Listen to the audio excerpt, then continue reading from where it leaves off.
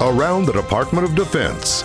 This is your daily news brief. Awaiting confirmation, I'm Army Staff Sergeant Edwin Pierce. Navy Secretary Richard V. Spencer is acting Defense Secretary as the Senate has received the President's nomination of Dr. Mark T. Esper to be the confirmed Secretary of Defense. Esper had served as the acting Defense Secretary since former Deputy Defense Secretary Patrick Shanahan stepped down in June, but by law, he can't continue to serve as acting secretary while he's under consideration for the permanent job. He reverts to his position as the Secretary of the Army during the confirmation process. Spencer assumed the full authority and responsibility of the Secretary of Defense when he became acting secretary. The team supporting the Office of the Secretary of Defense remains in place to ensure continuity. If Esper is confirmed by the Senate, then David L. Norquist is expected to be formally nominated to become the Deputy Defense Secretary. Norquist is the Pentagon's chief financial officer and has been performing the duties of the Deputy Secretary. If he is formally nominated for the Pentagon's number 2 post upon Esper's confirmation, he will step aside and Spencer will perform the duties of the Deputy Secretary during the confirmation process.